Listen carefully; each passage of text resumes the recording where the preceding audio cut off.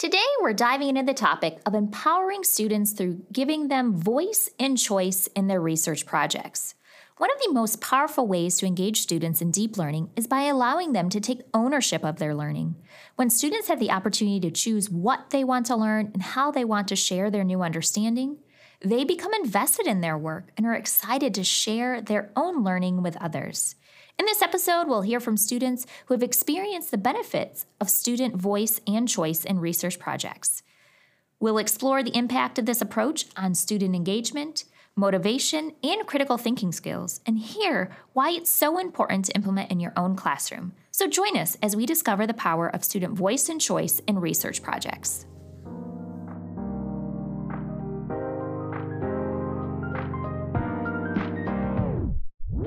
Welcome to Innovation Ignited, a podcast where we share the ways instructional technology sparks collaborative, creative, and empowered deep learning at Rochester Community Schools.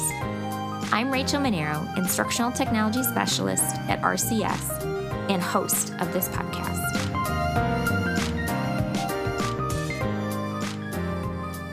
So today I'm joined with three students over here at Reuther. Why don't you guys go ahead and introduce yourselves? Hi, my name is Reese. Hi, my name is Johanna. Hi, my name is Zoya. Thank you, Reese, Johanna, and Zoya for being here with us today. So first of all, can one of you tell us what was this project? So this project was just kind of a project for us to voice our own opinions on different topics in the world and kind of give us a voice so we can tell other people our opinions and, just like dive into topics and learn what the real world is kind of about. Thank you, Zoya. Does anyone else want to add on to that? I think it was a chance to kind of show what we could do and what effect we could have on the world. I love that. What effect you can have on the world. And Zoya, you mentioned this word choice. So typically in a research project, right, you're given, hey, this is what you need to research. How did Mrs. Hensley presented it to you? For Ms. Hensley, for our class, she presented it as a research project, and we could choose what topic we wanted to do and, what topic was important to us and close to us, so we could research it more, so, it's interesting to us, so we can research it and we can, research more about it and, have it, if it's, interesting to us and we want to learn about it, our presentation will be better. Awesome. You talk about this idea of interest, and then that leads me to think about that there's a personal connection. So it wasn't something that was assigned to you. You got to choose something that you truly wanted to learn more about. And then, as Reese mentioned, about how you, based upon this research, can have an impact on our world. Yeah, so she presented it as a to come along, how we can change the world. So each person has a different opinion, what they think needs to be changed in the world. So I think it was a really great way so everyone could do what people are not knowing about. Because I did prison reform. Not a lot of people know about prison reform and how prisoners are being mistreated, and that even though they did it like a crime doesn't mean that they have to be treated like how they're treated. So this was a great project to bring some voice to the not known topics. Thank you for that. Reese, what was your topic about? I did drinking water pollution. And what is maybe one big takeaway that you had from it, or something that really stuck out to you? It was how many people actually have drinking water pollution and don't realize they have it until they get sick. And what about you? My topic was sexual abuse.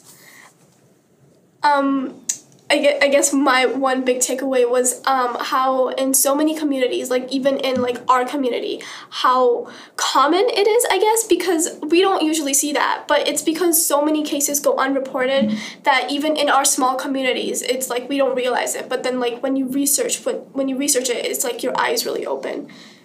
Thank you for sharing about those three topics. Did you guys work independently or in groups? I picked groups that we wanted to do of 2 to 4 people. So not only could you pick the topic, but you could also pick with who you got to work with.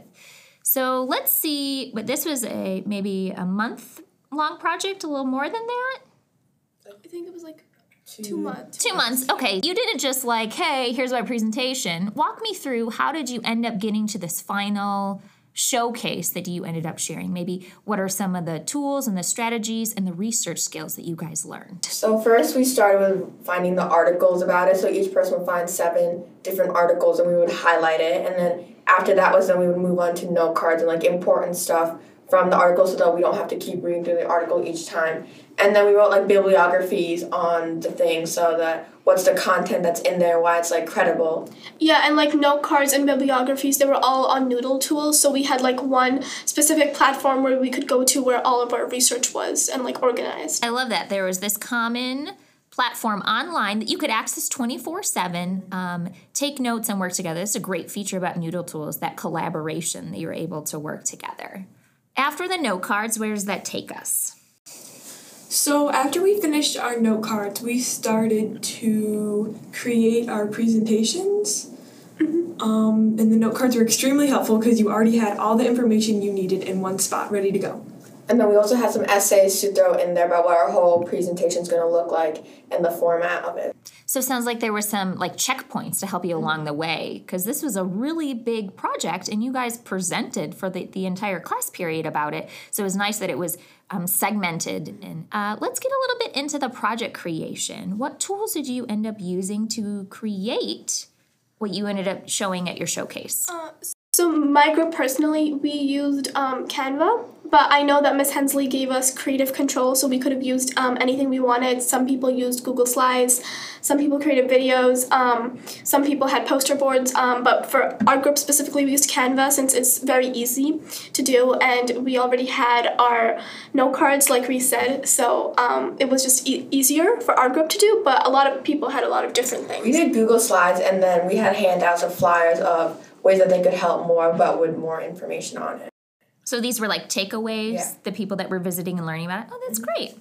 So our group also did Google Slides, but we also added a website which we created with Google Sites with some more information about our topic. I love how you were all able to deliver content based upon your research topic, but you did it in a variety of different ways and still were able to get that point across. I think as I was walking through, the last couple slides talked about the impact that you wanted to have on this specific issue. Can you share a little bit about what you and your group kind of decided on those? So my group decided that the best way to solve this problem was to first help people identify how they had it. So we included a lot of water testing resources in our slideshow, which is also what we had linked onto our website. Wonderful. For our group, we said that some organizations that they could donate to that bring awareness and help put a stop to these prisoners being mistreated. Thank you, Johanna. So for our group, there were also organizations, but another thing that we had was how you could identify sexual abuse, because a lot of people, categorize sexual abuse when it's really it's like endless if you think about it. So if you could identify sexual abuse, it was more likely to go reported. How did it feel to be able to have full voice and choice over a project like this? I think that it felt like we had a voice in the world because because we're all under 18 right now, so we can't vote, we don't really have a choice in what's going on in the world, as I personally feel like that. But this project, it helped us, it made us feel like that we had a voice and we were making an impact. And sometimes, we don't feel like we're making an impact because we go to school and we have sports, but we don't feel like we're doing anything to change the world. I agree with Zoya. In the world that we live in, that we're in very small amount of people and we feel like that our voice is not heard. But with these research topics, not only can you learn about your topic that you're researching, but you can learn about the other research topics that there are that we listen to. So it's a win-win on both sides. It felt really cool to finally choose something for yourself instead of kind of doing what's set in stone for you. I think that's very powerful, that idea of choice, right? You go to school all the time, and sometimes you don't always get a choice in what you get to learn or how you learn it, but having that ability to choose something that you're interested in, to then get to choose who you get to work with, and then also choose how you then want to share out what you have learned, I think is very empowering for you at this age as well. Are there any other big takeaways you want to share out about this type of learning? I think this learning not only helped us recognize other issues in the world and how we can help, it also helped us realize for when we go into college or high school, it helped us realize what we work well with and what we don't work well with, and what type of groups we can choose for ourselves because, when we were younger, they wouldn't give us a choice for our groups. And as we got older, they did. And we realized, this is who I work well with, this is who I don't work well with. It kind of set a path for our adult life. Yeah, those are some lifelong skills that you need to learn, how you best collaborate and gel together with different types of personalities. That's a great point about this type of learning. Another one's time management, because this is a fast-moving research project, so you have deadlines that are coming, so it helps you organize your time, and how long to take for each thing. So you're not spending too much time on just note cards or bibliographies, but timing it out so that you get everything done and you don't have extra work. I think it was kind of what we said before, the choice of the project and being able to choose yourself and being motivated enough about the topic to actually want to learn about it instead of being forced to learn about it. Yeah, that's another great point, this idea of self-motivating. I imagine it was probably really fun to come to class, focusing on this thing that you were passionate about, that you had a connection with, that you really wanted to enact some sort of change, either at a local or global level. Thank you so much for sharing about this experience and letting us know a little bit more behind the scenes of how it all came to be. Thank you. We hope you will join us for our next episode, where we continue to explore the ways instructional technology sparks collaborative, creative, and empowered deep learning at Rochester Community Schools.